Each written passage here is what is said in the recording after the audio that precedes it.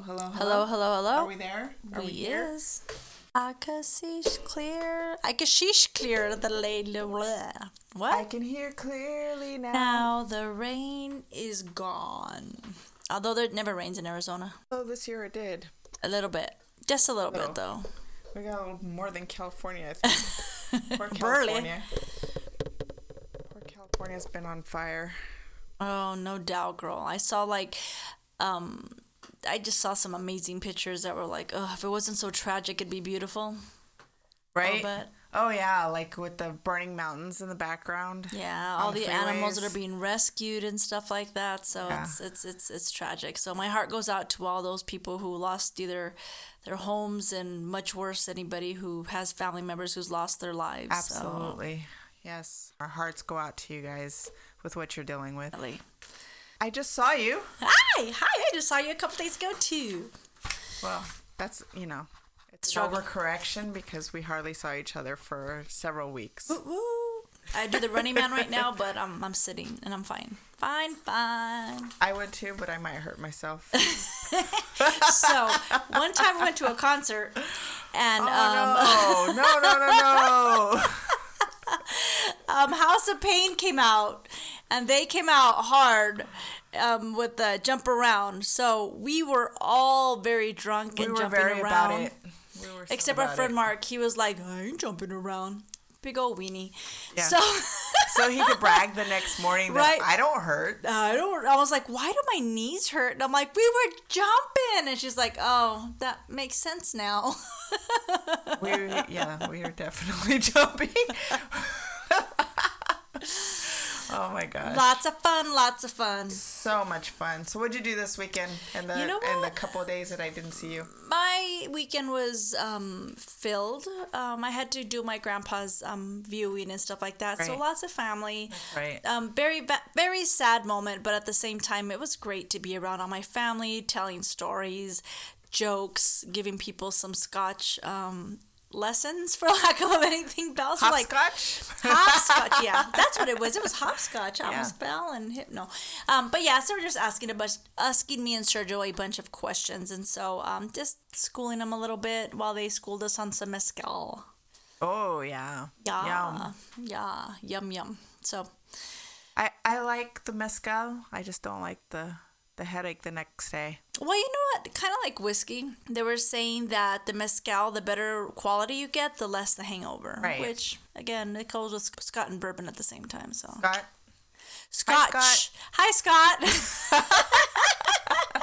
Speaking of, I have not been able to catch up on Outlander. I haven't even seen the What? first episode this What? season. Are you Yes. serious? I know, girl. Don't be mad at me, but I just Okay. haven't had a chance to catch up with anything. You absolutely. Well, speaking of catching up, I spent, I think it was Saturday, binge watching The Last Kingdom. Oh, I want to watch that so bad. Yeah, it just came out on Netflix, so yeah, I happened upon that, and I was like, okay, I'm not getting off my couch for the next 6 hours. Girl, I still need to catch up on Narcos, and I haven't been able to do that I either. haven't even so started watching that yet. Just not enough time. Just not Telling enough. ya. We've been so busy with other stuff, so yeah, I have to pick and choose the movies I get to watch. No doubt, girl. No doubt. So, should we introduce ourselves?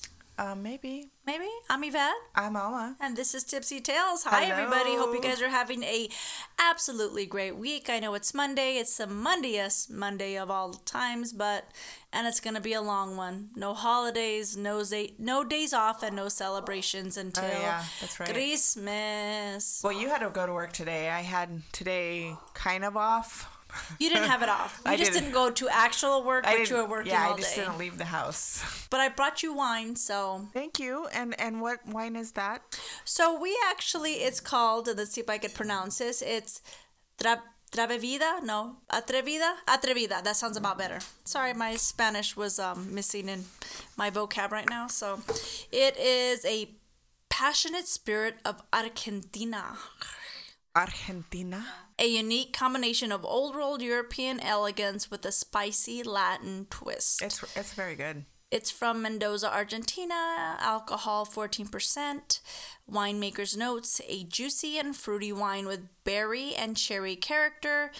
firm and silky tannins, tight and focused, which I've never heard of that when they're speaking of wine. Tight and focused. That's interesting. It's always excellent and wants you to enjoy this with some seafood or some poultry. Now, I usually put like my ratings on art, but it's a very simple black label, and so it's not asu wami, it's like asu. That's about it. So it's like a 5 for art. Asu?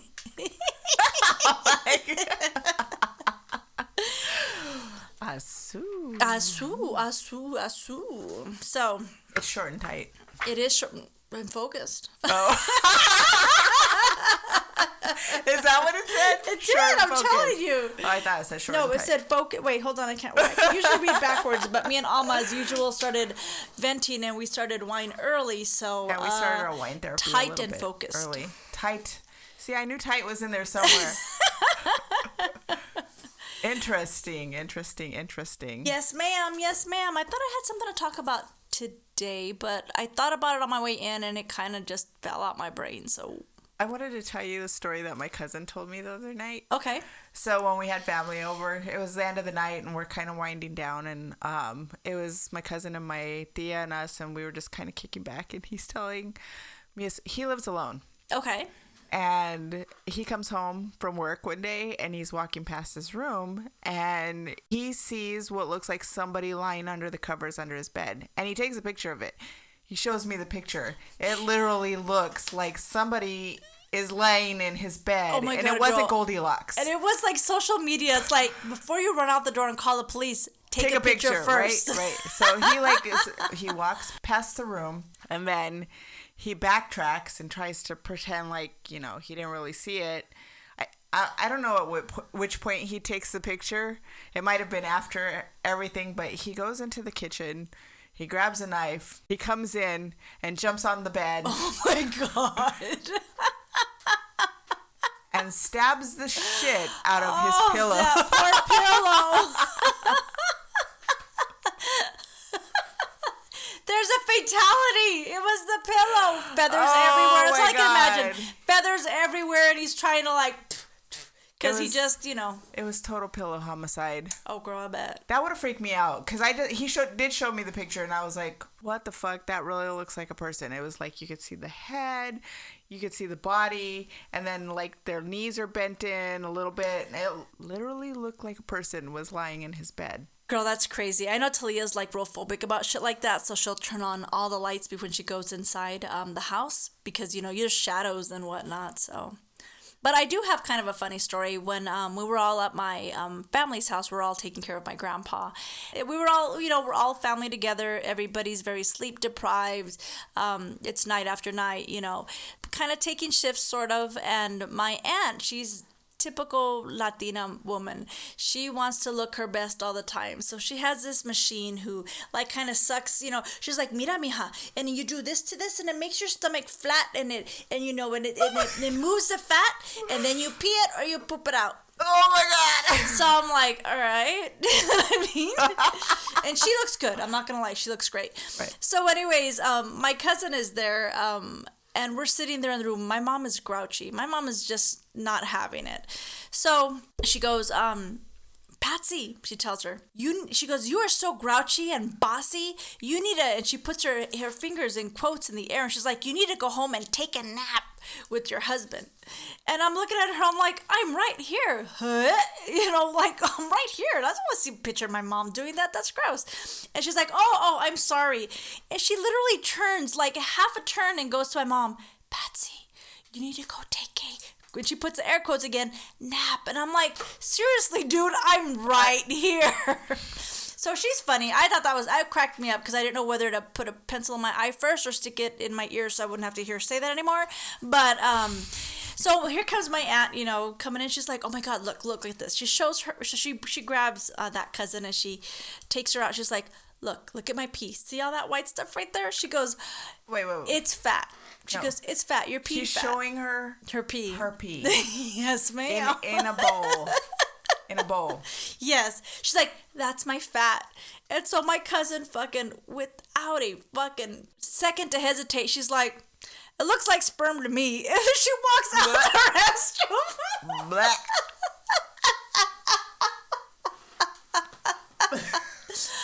I about died laughing. I laughed so hard, I don't think I could breathe for half that time. It was just hysterical. God. Some of the stories we could tell about our families are just... Girl, it was the most beautiful thing. Like I said, with everything that happened, I don't think I've laughed so hard in my life. Right. Yeah, I don't think I've laughed so hard in my life, but being with them. And again, I'm not sure if it was because we're all sleep deprived or we were just very united, which I got to thank my family that they really just showed up in support. And they did great. They were amazing. But yeah, it had me cracking up. They even had one of my uncles. We were sitting there, me and my uncle were sitting in my grandpa's bed, and I'm kind of rubbing his, and I was kind of rubbing his feet, and my uncle's sitting next to him, and my Aunt Geneva comes over there, and she's talking to my uncle, and we're like, what the hell is she doing? So I look at my uncle, and I grew up with my uncle like a brother, so he turns around and he's like, what is she doing? I'm like, I don't know. So she moves away, and what happens is that she's actually touching up his grays. Mm-hmm. But she does it all in his hair, and she puts these 2 big black marks on his eyebrows. So he looks like Groucho Marx. And I look at my uncle, and my uncle slowly turns to the side. He's like, I can't look at that. I can't look at it. Bursts out laughing.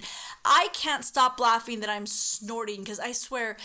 I would put the picture up, but I don't want to hurt his feelings, and that shit would get around the internet. So, but yeah, oh my God, it was hysterical. I laughed so hard that I actually started snorting, and my uncle, who was trying to stop laughing because they're looking at us like, what are you guys laughing at? He starts snorting, so we just laughed for fucking like 5 minutes. You showed me that picture, I was like, oh my God, what am I looking at here?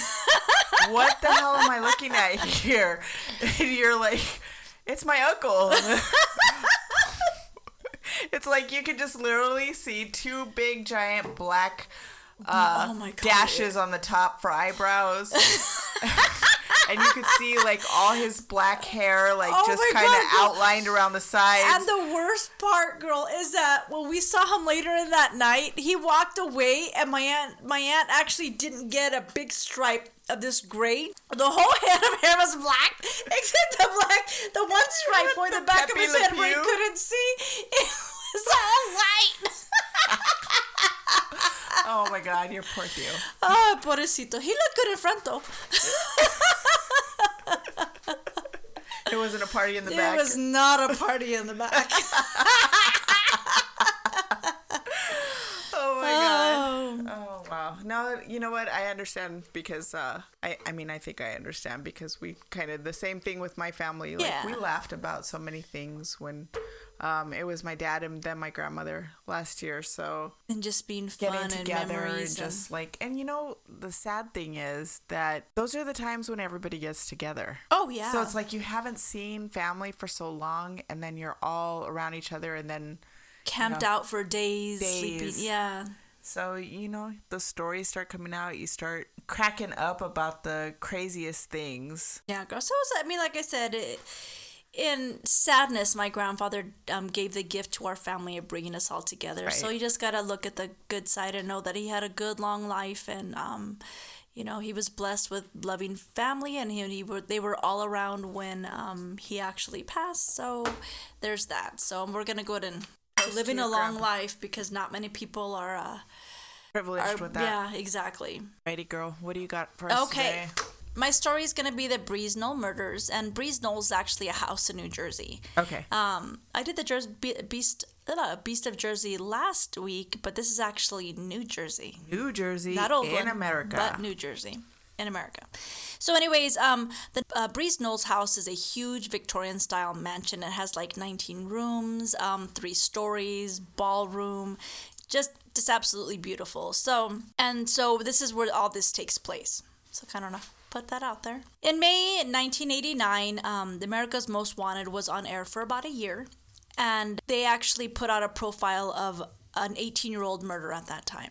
Okay. They actually carved this clay bust of how this gentleman would look, not even saying gentleman, I'm sorry, how this murderer would actually look aged 20 years. So They do this episode, get hundreds of calls and tips coming in, but one actually stood out to them the most.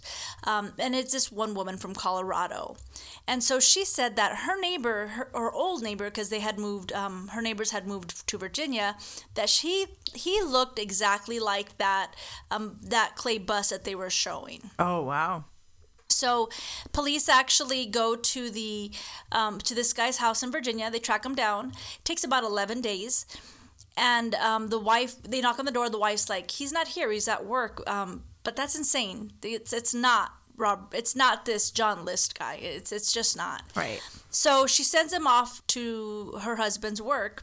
They get there, confront him, talk to him. He says, nope, not me. Not me. My name is Robert Clark. You have the wrong person. It's just pure coincidence that it looks like me. So they take him in anyways, because, why not? Right. Denies. That's good. They were doing their job. Right, no doubt. A lot of times they're like, okay, we believe you. Sure, we believe you. We will take your word for it. Because, in all honesty, he was married to his new wife for several years now. So, Right. So anyways, they take him in. And they fingerprint him, and they actually have his fingerprints due to his military career. And they positively identify him as being John List. Oh, wow. Still doesn't fess up. Continues to deny the whole time. Are you serious? Up until he's actually taken to he's court. Fingerprinted. Yeah, there's no doubt. It's like a running joke with the police. They're like, come on. Okay, just you're not up. John List. Okay, guy.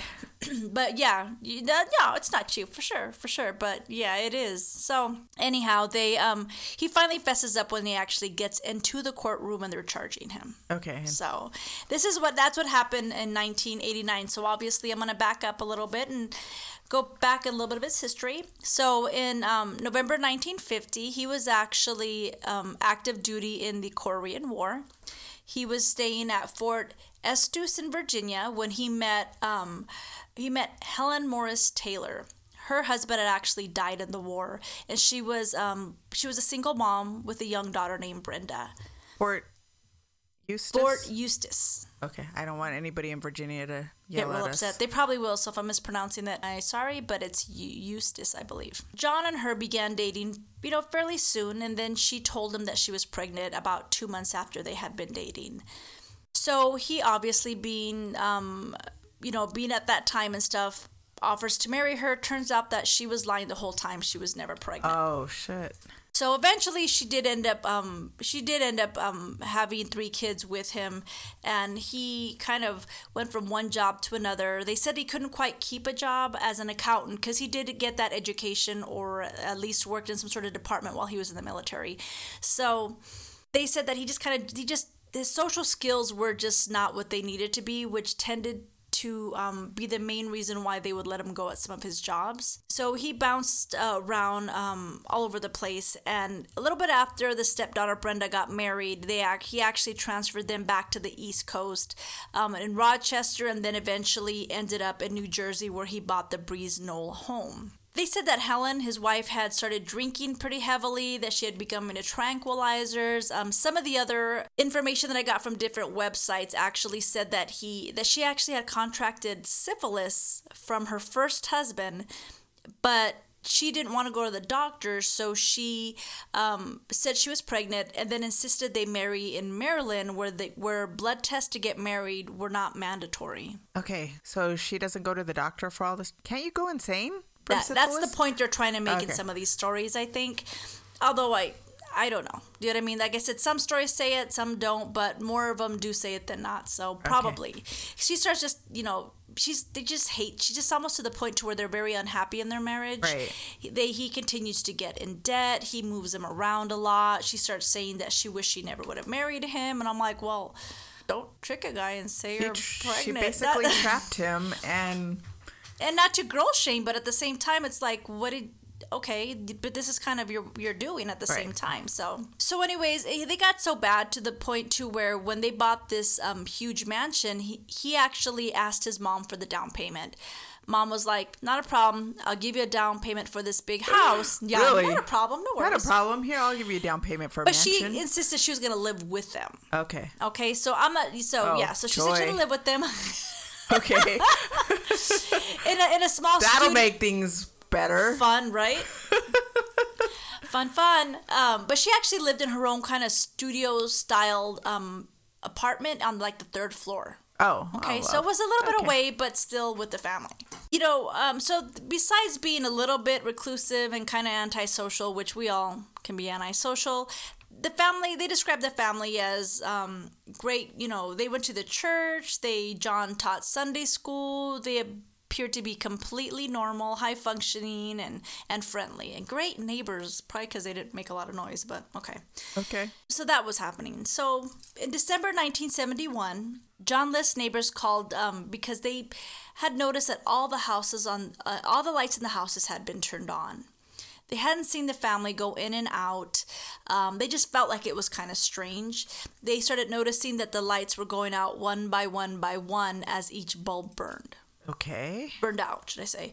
So one of the oldest daughter's drama teacher was like, wait a minute, it's an extended absence. It's been about a month since she's been gone. Again, along with the neighbors, they felt like something just wasn't quite right. So they call the police. The police get there. They knock on the door. Nobody answers. They start kind of walking around the house to see if there's a door, a window, or something like that open. Okay. They get into the house and they hear this very loud organ music throughout the house, throughout the intercom in the house. Okay, that's creepy as fuck. That's what I'm saying.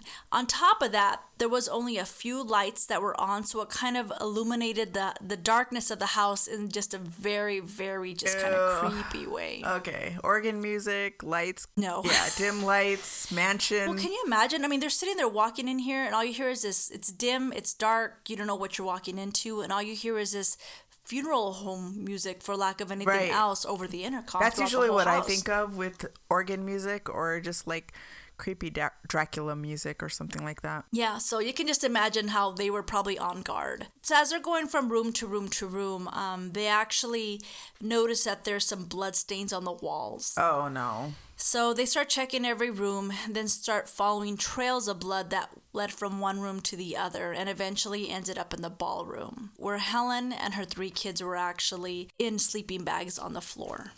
Oh my God. They had all been shot to death. Yeah, and I said, as they move throughout the house, they don't know if the perpetrator's still there or the murderer, they don't know if he's still there, if he's still lingering. So they're still, very much on guard. Right. They make their way up to the attic and they find John's mom. Her name was Alma. She's actually been shot as well.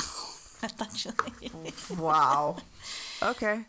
So they said that her body had been kind of oddly positioned on her knees, as if she had fallen to her knees and gone over backwards. She actually had just a horrific expression on her face. Well, yeah, her own son killed her? Yeah, and they said that it actually was even more horrific because there was a gaping gunshot wound over her left eye. Oh.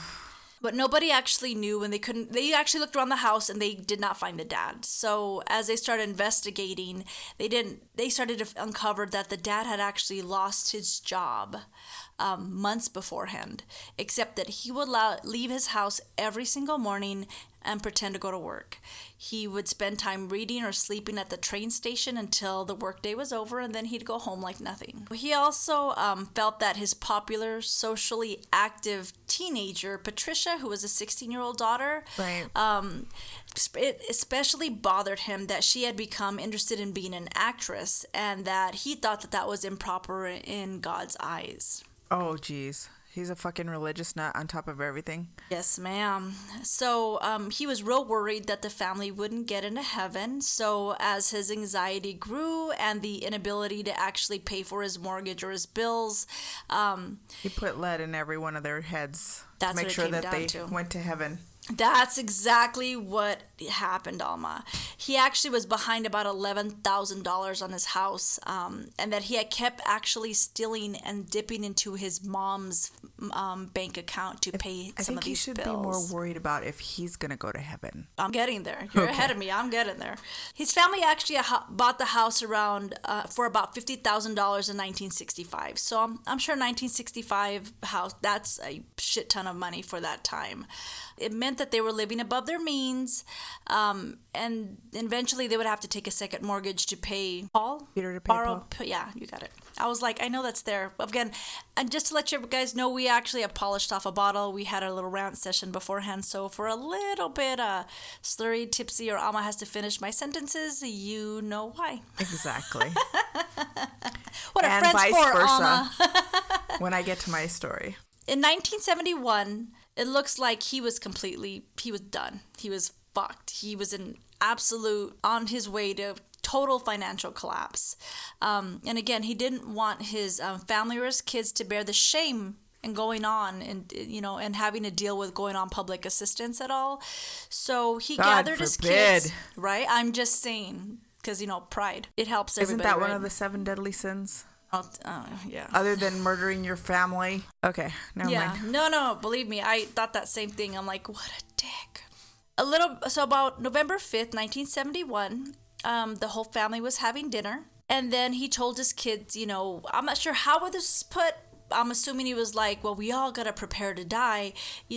How would you want to be buried? Do you want to be buried or do you want to be cremated? So the poor kids answered him, right? 4 days later, he sat in his own home office and waited for his kids to finish eating breakfast. So he's sitting there watching them all eat, getting ready for school, and rush out the door. Okay. His wife, Helen, came downstairs. She was going to make herself some coffee.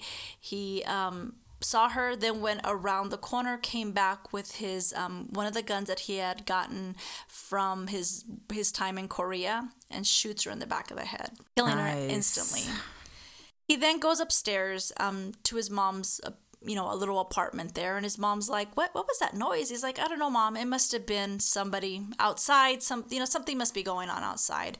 She says, "All right," and then he shoots her point blank in the head as she turned around to face him. Ugh. So after attempting to clean up the blood in the attic, I guess trying to move her unsuccessfully, he went back downstairs, grabbed his wife, drug her to the ballroom.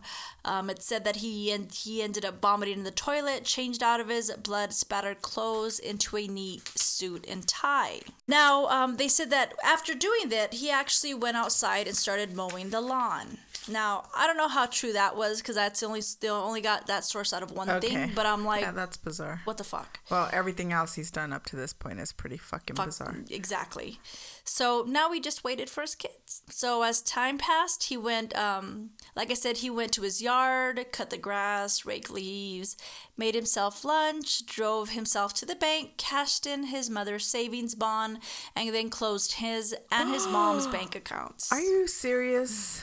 Oh, yeah. Add thief to everything else. At a dick bag. Big pail of dicks he is. He ended up picking up his daughter Patty from school.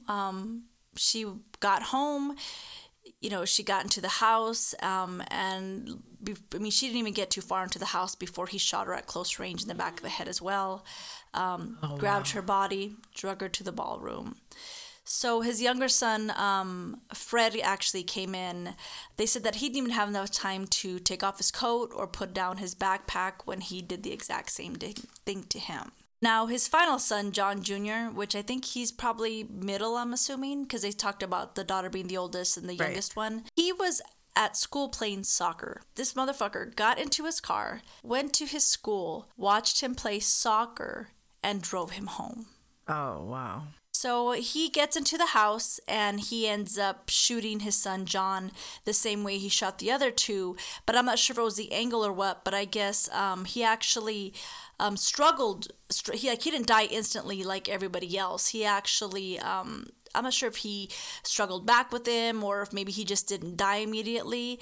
But the father wanting to make sure he's dead and everything else, puts 9 more bullets into him until his body actually stops moving. So then afterwards, after everything's said and done, drags him to the ballroom. He makes sure he sits down, writes a 5-page letter to his pastor. He said that his pastor would be the only one to understand, and then he asked that the bodies be cremated as his children agreed to. He said his mother had a plot in Michigan and she's to be sent over there.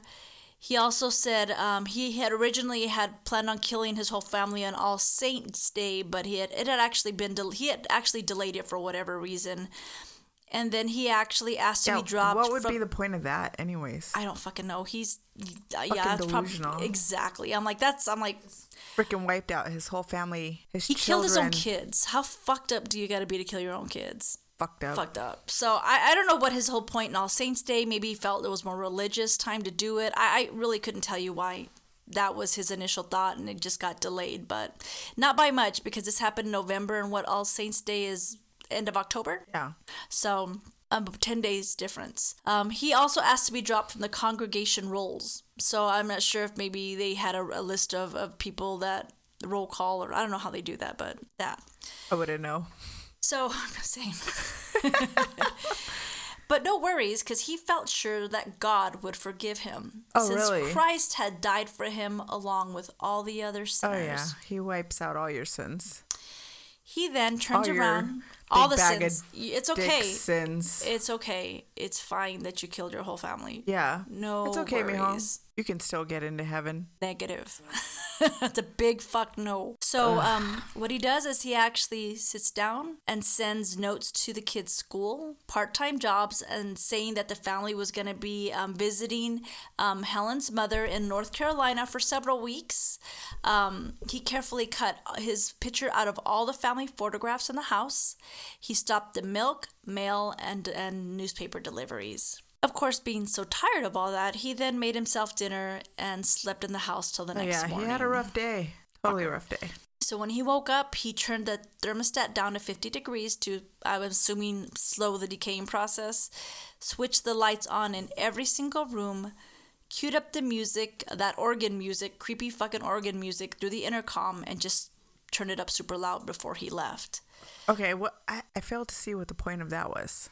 Well, I actually looked at another interview, and I'm not sure if I have it quoted on here, but it was actually his favorite station. And he thought it would, if anybody tried to get in the house, that they would hear the music and they wouldn't go in. Okay. Yeah.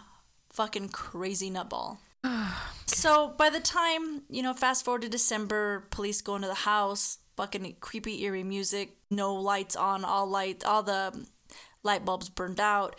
He already had a month's time to do whatever he was going to do. They actually found that his car was abandoned at JFK, New York, but there was no evidence he had boarded a flight. And in that same documentary that I was watching yesterday, he actually said, because it's an interview with him, he said that he actually parked his car there and got on a train and decided to go out west, because... Nice. It's never been out west, for God's sakes. Heads himself all the way to Colorado. Start a new life. Exactly. So he changes his name to Robert P. Clark, which they said was somebody he knew from his time in the military, which the person who actually is named that doesn't even remember who this guy is. So I don't know where he got that name from. But he rented a trailer. He went from job to job, started as a cook, then a hotel manager, and eventually made his way on to become an accountant again. So by 1975, he actually joined St. Paul's Lutheran Church in Denver. He became a church member as well, and part of the financial council. Upstanding citizen, godly man. And then the following year, he had done enough to where he acquired a driver's license, bought a car. He used the car to drive old folks that couldn't make it to church back and forth or wherever they needed to go. He also, at this point, met a woman named Dolores Miller at a single social. Isn't that crazy that you just never really know somebody? God, girl, that's... the guy that's driving your kids to school could be a fucking murderer on the run. That's exactly it, girl. You just don't know people, and that fucking creeps me the fuck out. Yeah. So all you girls dating out there, please be safe. You never know what car you're getting into because, men like this just pick this woman up at a single social. At church. Checks. At what? At background checks. Background checks. Yes. Okay, so he met Dolores Miller at a single social after telling him that his wife had died of cancer. They began dating and eventually married in 1985. So shortly afterwards, he was, of course, fired from his job, failing to keep up with company changes, and was also asked to leave his post as Sunday school teacher because he was too strict and demanding of the students. He attempted to do his own business, but failed. And now this is another, this isn't one that I found on only one website, but not the others. But they started saying that his new wife, Dolores, started, much like his first wife, saying she regretted ever marrying him and spoke often about getting a divorce. Oh. Now, that I don't know how true it is, but that's what this specific website said. While it's still in Colorado, they said that Wanda Flannery, an avid reader of Weekly World News, in February 1987 spotted an article about a man who had murdered his entire family many years later and had gotten away with it. And she said that she was struck about how similar the fugitive John List was to her neighbor Robert Clark. She took the paper over to the next door neighbor and his wife Dolores, and he, while he was at work, a temporary job at that point in time, and showed it to her. And so she told Dolores, who was like, yeah, okay, that's my husband. I think I know my husband, but whatever. She's like, okay, Gladys. Yeah, right. She's like, so she said, just show it to your husband, see how he reacts. And so Dolores is like, yeah, okay, shuts the door, promptly throws that paper away, and gone. Shortly afterwards, John and Dolores moved to Virginia. So seeing that they're still together, that's why I wasn't too sure if the previous notations of her being like, I want a divorce, it's like, then why would you move with him to Virginia? Right. So the authorities couldn't find List despite national public manhunt led by the FBI. He just gave himself a huge head start by that month. Right. I mean, he could have been anywhere at that point in time. And of course, there was no internet at that point in time. Most of the news also showed local. So you would have to really be looking for anything to be nationwide. So again, when the cold case turned up 18 years later, and America's Most Wanted came out and brought out that Clay bust and aged him to what his age would be now, it was that same neighbor, Wanda Flannery, who contacted the police and told them about her former neighbor named Robert Clark, who had recently moved to Virginia. Wanda was a smart lady. Right? And again, this is the only article I found that she saw in regards to the paper, but she was either way the one who kind of fingered him and said, that looks a lot like my old neighbor, check him out. Right. Had it not been for her, because I think it was only one tip out of the hundreds that came in that actually caught him. So on June 1st, 1989, like I mentioned before, he was arrested at a Richmond accounting firm. He, again, continued to stand by his alias for several months, even after extradition to New Jersey in 1989, faced with irrefutable evidence, again, including the fingerprints that matched his ones that was listed through his military records. He finally confessed on February 16th, 1990. Wow. That's a long run. Time. That's 18 years. Yeah. So can you imagine how long his new wife would have been married? Can you imagine how she must have felt after finding that out, though? Exactly. That is insane. You should have believed Wanda. Right? Wanda was a smart woman. Luckily, he didn't get tired of your ass. No shit. Well, maybe he was at that point. He didn't seem to be doing too good in the financial department there, so... Right. That's true. So he actually pleaded not guilty to the killings, and then his bail was set at $1 million. During the trial, his lawyers tried to convince a jury that he was insane in time of the slayings and thought that killing them would be the only way out of their situation. I'm like, no. No, because he seems pretty pathological about the way he did everything and very thorough, and then just goes on with his life. Exactly. That's what the jury pretty much thought too. When they asked him why he didn't kill himself, he said, again, committing suicide would have barred him from getting into heaven, but he could still have Jesus' forgiveness if he only killed his family. Alrighty then. I'm like, shitbag. Shitbag alert. Ding, ding, ding. So, again, like I mentioned, jury didn't buy it. He was found guilty on all counts in April 1990, which doesn't seem like it was that long ago, but that was about... 30 years ago? Yeah. That makes you feel real old. It was a minute ago. Let's not go there. He was given 5 consecutive life terms in federal prison. His lawyers obviously appealed his conviction on grounds that his judgment had been impaired by post-traumatic stress disorder due to his military service. And I'm like, there's a lot of military people out there that do not kill their family, and they suffer the same post-traumatic stress disorder. They said that he argued that the letter he had left behind at the crime scene is essentially his confession was confidentially communicated to his pastor and therefore inadmissible as evidence. So, but thank Was God. it really, though? The federal judge did not agree, and they said, fuck you. Right. Okay. And rejected it. He actually eventually expressed a degree of remorse for his crime. He said, I wish I would never have done that, and I regretted my decision. I regretted my actions and prayed for forgiveness ever since. Did you? Did you really? I'm like, you're alive, moving, working. Got married. Fuck you and your forgiveness. He eventually died in jail of pneumonia on March 21st, 2008, while in prison. The house, Good. That's what I'm saying. The house, Breeze Knoll, was destroyed in an arson fire about 10 months after the murders.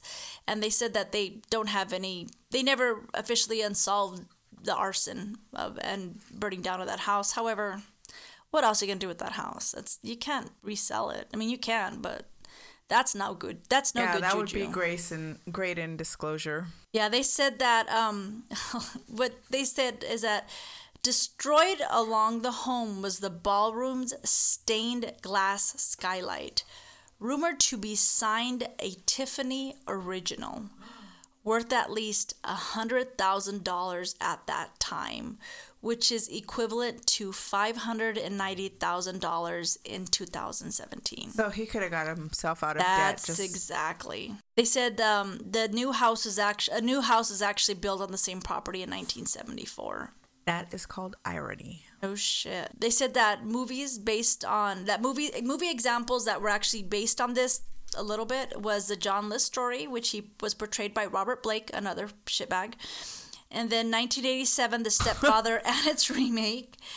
And then Ivan Kaiser Sose in the 1995 film The Usual Suspects. Really? Was actually based on him, yeah. One of the sites that I got this information from was Wiki, Forensic Files Now, and everything2.com. So this is the house. And then you could see up top here where the aerial view is. Oh, yeah, that would have definitely been haunted. Right? That would have been a great story. Can you imagine that, going in there and that organ music playing? I mean, that fucking just creeped me out. Well, can you imagine people living there afterwards, like maybe 100 years down the road, and like you're just in bed and all you hear is organ music and you can't figure it out why? No shit. And the noise is coming from the ballroom? Yeah. No, fuck that. Thank you. The best thing they could have done was burn that house down. No shit. So that was my story of the Breeze Knoll murders. That was a good story. What do you have for us, my dear? Well, since we're taking a month off, this is literally going to be our last episode until January. And we're going to miss Christmas and New Year's. Yes, ma'am. I thought I would end our last episode with Krampus. Ooh. Have you ever heard of Krampus? I saw a preview once. Oh, the movie? Yes, ma'am. Yes. That's about as far as I got for Krampus, though. I was like, Grampus? No, Krampus. So anyways, we thought our Mexican parents had an interesting, if not cruel, way to keep children in line by invoking the Cucuy or La Llorona. Uh-huh. Well, apparently they have nothing on the monsters that German parents threaten their kids with. Oh, no. When we think of Christmas time, for some it's the commemoration of the birth of Jesus, the age-old vision of the nativity scene with proud parents Joseph and Mary and the gift-bearing Magi, and still for others it is a season of giving and receiving gifts that we perch underneath brightly lit Christmas trees. And homicide-inducing repetitive Christmas music at work, hot apple cider, stockings. Oh my God, you could say that again. I'm like, I want to go deaf from this ear if I got to start listening to Christmas music in October. Oh my God. So, like, when I used to work for AutoNation, we had the payroll center, which was based out here, which did, like, I think it was, like, the Southwest region or whatever. Okay. It was, like, a regional payroll center. And one of the gals that sat next to me, and I'm not going to name her name, but she loved her Christmas music. God, and she was literally right next to me, and she literally started it before Thanksgiving and played it every fucking day. Oh my God, Alma. Up loud. I don't think I could have handled that. I'm not one of those people that's completely adverse to Christmas music. I like a Christmas song here I'm the complete opposite. I hate Christmas. But she literally made me want to chuck my fucking stapler at her on a daily basis. What happened? I don't know. The stapler just came out of my hands. I was stapling, and it accidentally hit you on the head. Are you okay? Maybe we need to turn down this Christmas music. What do you think? Literally. Oh my God. So anyways, also hot apple cider, stockings hung by the fire with care, not too close to the flame. And last but not least, the jovial, rosy-cheeked, snow-bearded old man that rides his airborne sleigh across the world and magically delivers millions of gifts across the world and somehow knows which children have been naughty and which have been nice. I'm telling you, girl, Christmas. No, you forgot the financial hole you get yourself into in order to, help Santa out just a little. Just a little bit. Let's not even talk about that. So most of us have heard the story of good old Saint Nick. Yes, ma'am. And we have heard his origin story. Sure. But not a lot of us have heard the story of his lesser known companions, other than elves, of course, who usually serve as a foil to the benevolent gift bringer, oftentimes being the issuer of punishment to those children who had been naughty. One of those companions, who up until recently most of us here in the States, unless you have Germanic roots, had not heard of, is Krampus. Do you want to go outside, Shorty? I guess not. She changed her mind. That is until 2015, when a movie called Krampus comes out, and now there seems to be a renewed fascination with the nightmare-inducing demon-like creature. Oh my God. And it's funny because I actually didn't know who Krampus was either until I actually saw that preview, like I mentioned earlier. And I was like, what the hell is that? It's amazing. I find it very interesting and amazing of all the different folklore around the United States. Because we live here, we tend to think that we're the center of the universe, as arrogant as that sounds. I think almost anybody probably does in their own country. But just listening to just different folk tales and this one in particular, I don't know the full length of it because I'm a big scaredy cat, so I can't watch a lot of scary movies anymore, but the preview was enough. Well, let me tell you. All right. Who is Krampus, you might ask? Who is Krampus? I am asking. Basically, in a nutshell, Krampus is the anti-Santa. Oh no. I think I like him though. But even you would. But even that is too simple a term to define who and what Krampus is. Okay. His oranges. He has big oranges. Sells them by the freeway. That's a whole different culture. I'm sorry. He's got big oranges, man. Anyways, his origins are much older than Christmas or Christianity and date back to pre-Germanic paganism in that region. In fact, the origin of his name comes from the German Krampen, which means claw, and some versions of his origin story have it that he is the son of the Norse goddess of the underworld, Hel, Hel, interesting. Okay. Who basically has dominion over the realms of Hel and Niflheim.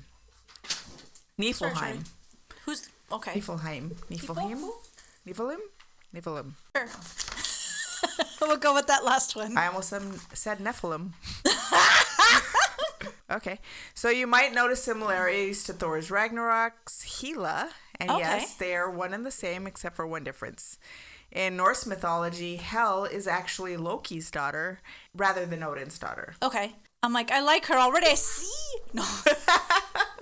All right. Because I have to explain everything based on the movie universe. Yeah. So we understand everything. Yes, ma'am.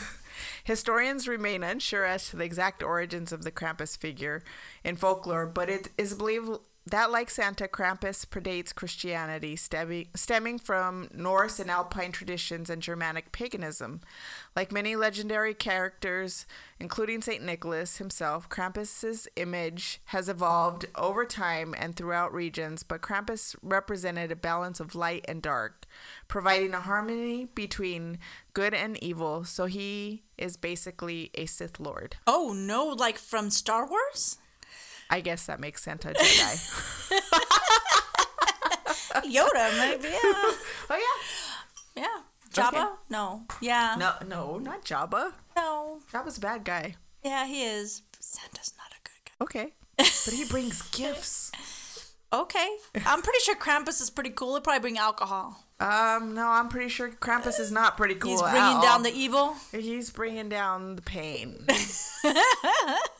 Krampus, the son of hell, has a nice ring to it, especially after you hear descriptions of Krampus or have the terrible privilege of seeing him with your own eyes. Well, damn, he better be something if he's the son of hell. Well, yeah. There are many variations to his description. However, the most common characteristics are that he has a goat-like appearance, kind of like a satyr, hairy with cloven hooves, and in some stories, he has one cloven foot and one human foot. That must be real hard to find shoes. You think? I don't know why I thought of that.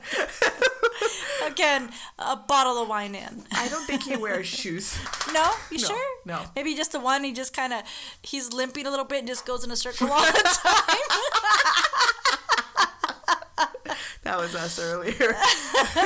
Yes. Don't confuse Krampus with ourselves. And of course, the horns of a goat. He has a long pointed slithering tongue that is always sticking out of his mouth. Like a member of KISS, he could probably give Gene Simmons a run for his money. I was thinking more Miley Cyrus. Like a wrecking ball. And let's not forget those terrifying fangs. Oh, no. He is not pretty.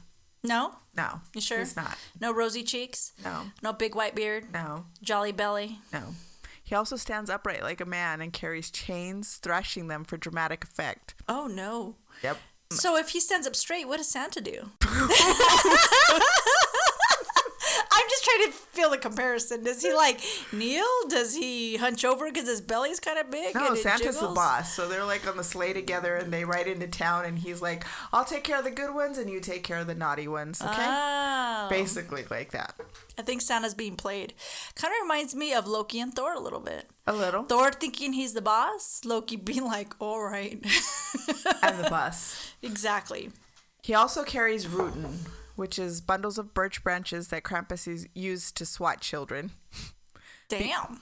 Yeah. Sounds Mexican. Like I said, German mothers. German.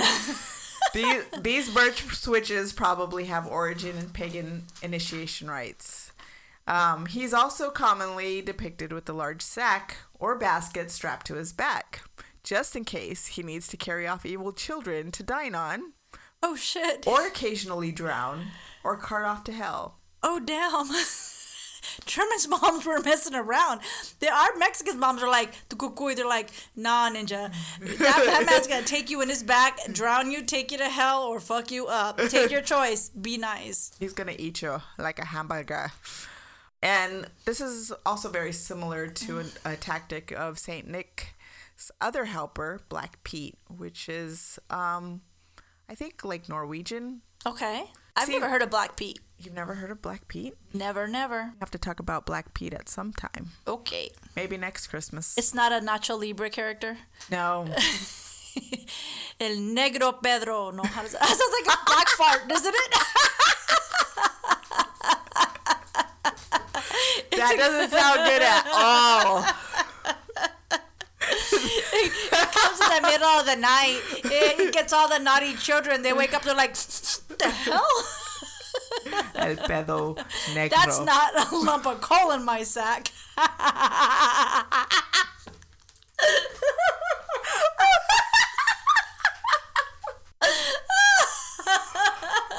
Oh, wow. We definitely finished off that bottle.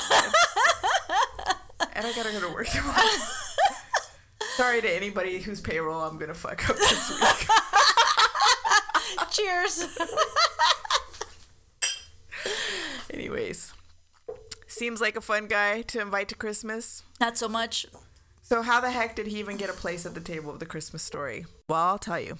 The legend is part of a centuries-old Christmas tradition in Germany where Christmas celebrations begin in early December. In the Middle Ages, in the days leading to the New Year, the clergy organized a The clergy organized a bawdy festival with its roots in the Roman Saturnalia. Oh, Alma got all distinguished there. Her accent and all. And called it the Feast of Fools. In some churches, ceremonies were held to elect a king of fools, or the Lord of Misrule, whose role was to give absurd orders that the diners were obliged to follow, singing naked, jumping into the river, etc. You know, as you do. Oh, all right. New tradition for the guys. Right? I feel like we've been here before. I feel like I've heard this before. Sedona? Maybe. Fossil Creek? Maybe. Perhaps. All right. Krampus, for some reason we do not yet know, appears to have been selected each year as the Lord of Misrule, or the King of Fools, responsible for sowing chaos and fear during the weeks before Christmas. So at some point, he becomes grafted into the Christmas tradition sometime in the 17th century. According to folklore, he shows up in towns the night before December 6th, also known as Krampusnacht, or Krampus Night. December 6th, Nikolastag, or St. Nicholas Day, a day when German children look outside their door to see if the shoe or boot that they left out contains either a present or a rod or coal. I don't think that's coal in that bag. Or in that boot. All right, so oh my God, can you seriously just imagine how the practical jokes on that day? Little kids leaving Shit in out their your little shoe? boots. That wouldn't be right. That'd be funny as shit, though. Kids like, Mama! No, because Krampus might get you if you fuck things around. Oh, all right. You don't want to mess with Krampus. You know there's going to be some sort of young fucking kid that's going to be like, I'll do it. All the naughtiness was left to Krampus. All right. All right, representing whether you have been naughty or nice, a more modern take of the tradition in Austria, Germany, Hungary, Slovenia, and the Czech Republic involves drunken men dressed as devils who take over the streets for Krampuslauf. I feel like we've seen that before, too. Right? I don't know, because I saw some pictures and some videos of this, and it's not funny, haha. Nightmarish. Oh, no. A Krampus run of sorts when people are chased through the streets by the devils. I mean, they're like in full regalia. They're like got the horns and they're dressed like, they look like demons. That's my worst nightmare. Running all over the streets, and basically they're literally assaulting people. My worst nightmare, I'm not going to lie. These modern revelers have been known to actually chase, hit. Some have endured beatings by those dressed as Krampus during the Krampus run. Despite a few bruises here and there, it's all good fun, and they seem to aim for the leg. Oh, fun. So just remind me in our future travels that we will not be going to Krampusland? Germany or any other Germanic region during August 5th, 6th. No, girl. I'm seriously, like, on the real, I've never done a, like, mushrooms or anything like that. Because, well, that's random. Yeah. Okay. No, I'm getting shit. There's a point. I know I'm Okay. usually pretty random, but there's a point. So I don't do any of that stuff, not because I'm not a person who likes drugs, my personal preference, but when you're young, people tend to experience, with this a lot of little different things. I'm not one of them, because my uncle was talking about his two friends that were coming back from a small town, walking home to our town. Towns were pretty close by. And they were both on some hallucinogenics. I'm not sure if it was a mushroom or LSD. I couldn't tell you what. So they said that the friends looked at each other and they saw the devil in one another. Oh, hell no. Fucking freaking the fuck out and literally running the opposite way. This story has kept me clean from any hallucinogenics ever in my life. So when you're talking about that, that is seriously like my real life horror fucking story. No, I Can you can't imagine go there. doing hallucinogenics and then going out on Krampus night? Fuck no. That would be a fucking nightmare. That'd be a negative. Let me just tell you. So it was like in the 90s when that movie Dracula came out. Yeah. Yeah, so me and my friends were like drinking tequila, and we might have been smoking some pot. I mean, we were teenagers. Like teens do. Right. Some adults, it's fine. Right. And then we went to go watch this movie. Okay. That was the most horrific movie I've ever watched while high. Like, really? Yeah, no, I watched it later on after that, and I was like, that seems so much scarier when I was High. I was just sitting there like, oh my God, why am I here? Why am I here? Oh my God. The dabble's in the room. It creeped the shit out of me, so... Anyways, I can't even imagine doing hallucinogenics, which I have never done. Oh, no. Okay. Hey, to each your own. Be safe. Take care of your own high. Don't go out on Krampus night. Just don't push it in my cup.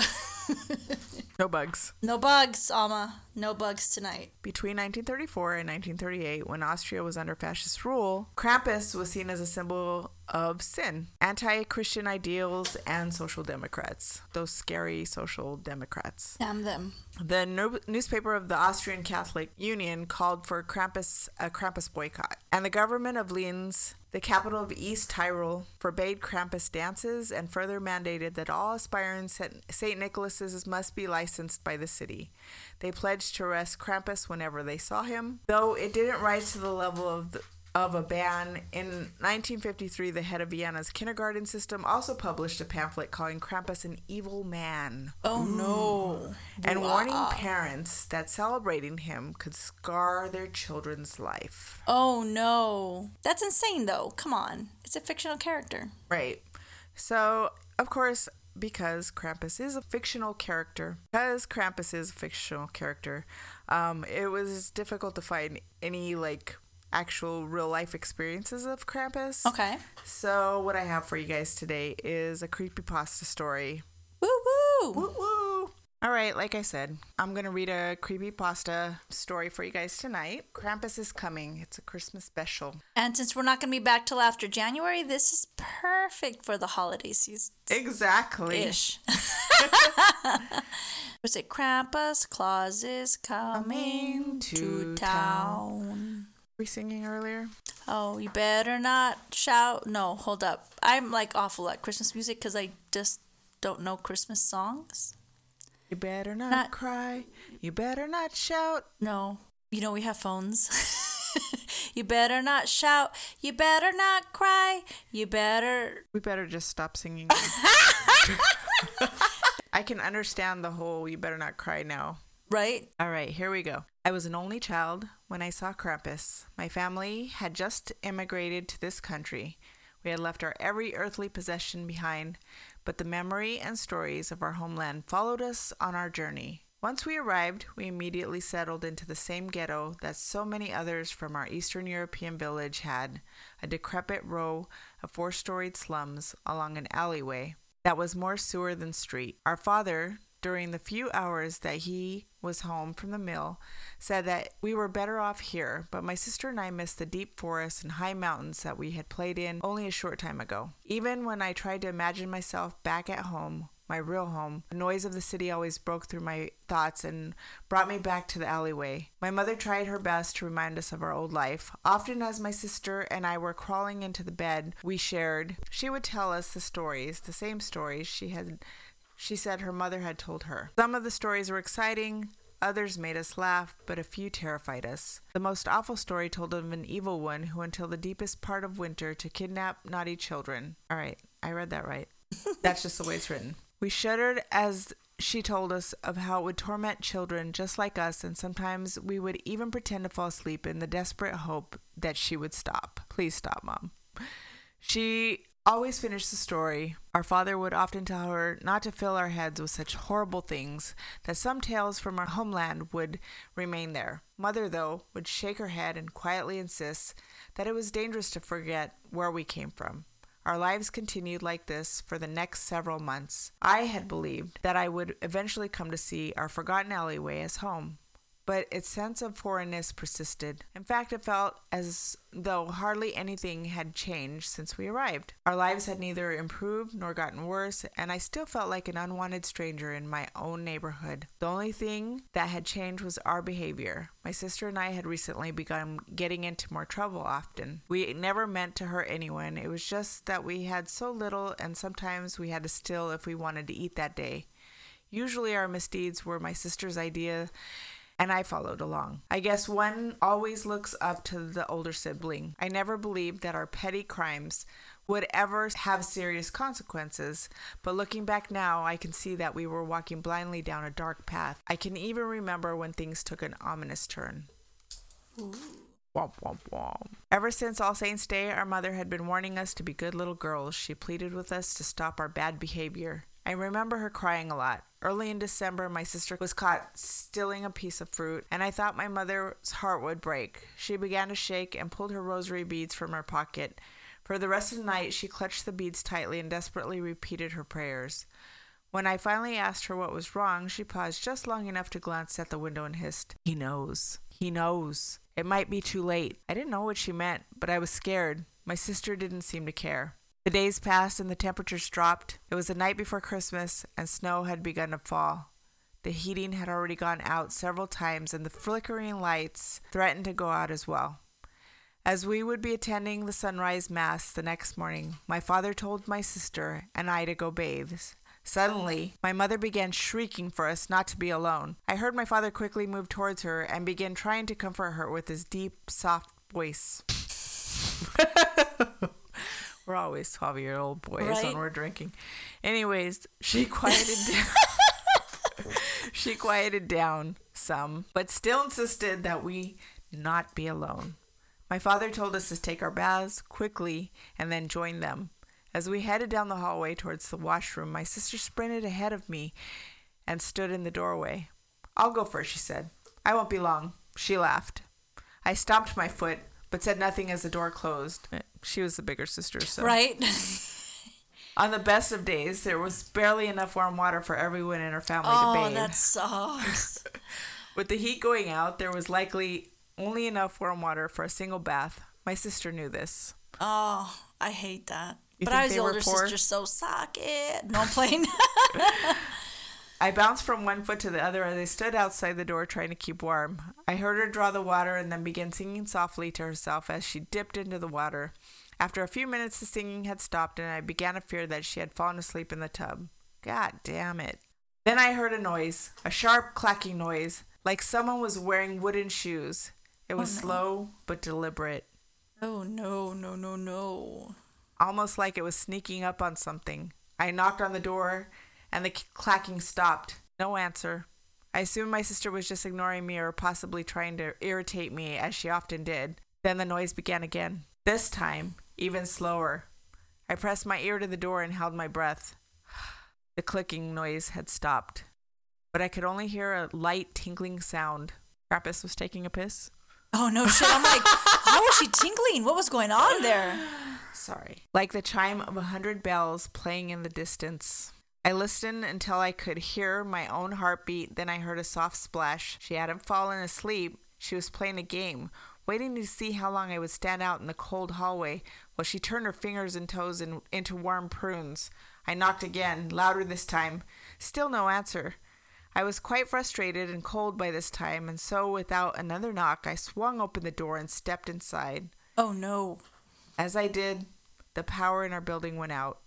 The hallway behind me plunged into total darkness, and I heard my mother give a cry of fright. I blinked my eyes a few times. The small heater in the corner of the washroom cast an eerie orange glow across the room. Feeling my way until my eyes adjusted, I stepped around the curtain at the end of the tub and began to scold my sister for taking too long. Then I saw it. It was standing beside the tub. Though it was hunched over, it must have stood nearly 7 feet tall, with its horns adding another foot or so. Ooh. Coarse black fur like the pelt of a goat. Its body, its powerful legs that ended in hooves, the source of the clicking noise. A thick tail whipped through the air behind it like a cobra circling its prey. Heavy chains wrapped around its muscular shoulders and torso. As it inhaled and exhaled, the chains produced their bell-like chimes. Yellowed eyes that burned with smoldering rage stared down from above its twisted nose. A wheezing, bubbling sound of breath passed between its fangs and incisors and extended so far from its mottled gums that I don't believe it could have possibly closed its mouth. A long pointed tongue hung down past its scarred and disfigured chin like some grotesque dog, and thick globules of spittle collected at the corners of its mouth. Ew. I'm like, oh no. All right, I don't even know if I'm going to go to sleep after I've read Right? this. One of these globules broke free and fell into the tub. Ugh. I looked down and saw its hands, long and hairless. Each finger ended in a sharp nail, and it was wrapped in the same kind of corpulent skin as a vulture's bald head, the result of too much exposure to rotting flesh. Then I noticed the thin wisps of hair floating up between its fingers. My sister's hair.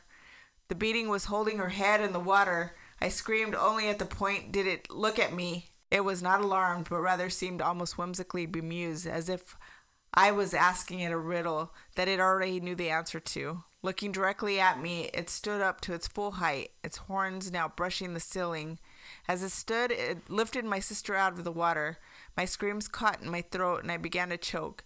It held her with a single hand, each of its 5 sharp nails having pierced completely through her body. Oh, shit. Strangely, the only coherent thought that passed through my mind at that moment was the hope that my sister had already drowned and could not feel the pain. The beast took a step towards me and gave a dry, shrill laugh and sounded like an animal being strangled. It held my sister out as if it were cruelly offering her body to me. Then we both heard the footsteps in the hallway. My parents were running to see what was the matter. The beast quickly wrapped its heavy chains around my sister's lifeless body and cinched her to its back. Then, with surprising agility, it threw open the window and leapt into the narrow ledge. It balanced there for a moment and then turned back to look at me one last time. Our eyes met. In that moment, it burned the full horror of itself into my very soul. Then it leapt from the ledge and disappeared. My parents were already in the washroom before I realized that the beast was gone. They held me tight and began asking what was the matter. I could not speak, but only pointed towards the tub and then the window. My mother was the first to notice my sister's clothes lying beside the tub and instantly ran to the open window. I heard her scream curses in our old language at the darkness. Then she collapsed and my father ran to her, begging for someone to tell him what was going on. My mother was near to fainting, and I could only point to the hoof-like print in the snow upon the ledge and speak a single word, Krampus. I don't remember much after that. 4 days later, my sister's body was found in a sewer grate. There was no investigation, no arrests made. To this society, she was just another dead immigrant child, no different in their eyes than a drowned sewer rat. Not that it mattered much. No manhunt would ever turn up that creature, which was not a man. I am old now. Over the years, I have seen all of my friends from that hellish ghetto die, some of them in horrible accidents. Yet I have always found some measure of peace with every one of their deaths. I do realize that death is inevitable, but there is one fact that keeps me from finding peace with my sister's death. When the police officer came to visit my family, he said that my sister had only been dead for an hour before they found her body. That's sad and scary and freaking me out a little bit, but that's super sad. And that was by Ward Hocut. Hocut. Great story. That was. Very detailed. I like that. Extremely. Kind of had me clutching my pearls. Anyways, so that commences our podcast for the night. Pretty much. Hope you guys all have a great, happy, Merry Christmas, Hanukkah, New Year. All of the above. Drink lots, have fun. Be Live safe. life like there's no tomorrow, because for some people there aren't. And we will see you next year. Definitely keep checking our IG page. We may do a few just small updated pictures, memes, things that make us laugh. Or maybe me and drunk Alma sitting somewhere taking selfies and being silly. Right, so, definitely. Y'all just have a great night. Have a good holiday. And this is Tipsy Tales signing off. I'm Yvette. I'm Alma. Have a happy New Year. Bye. Bye. Hey guys, thanks for listening to this episode of Tipsy Tales. Music by Jesse Biscata, artwork by Sergio Hernandez. And if you're listening on iTunes, please don't forget to rate and review. Thanks.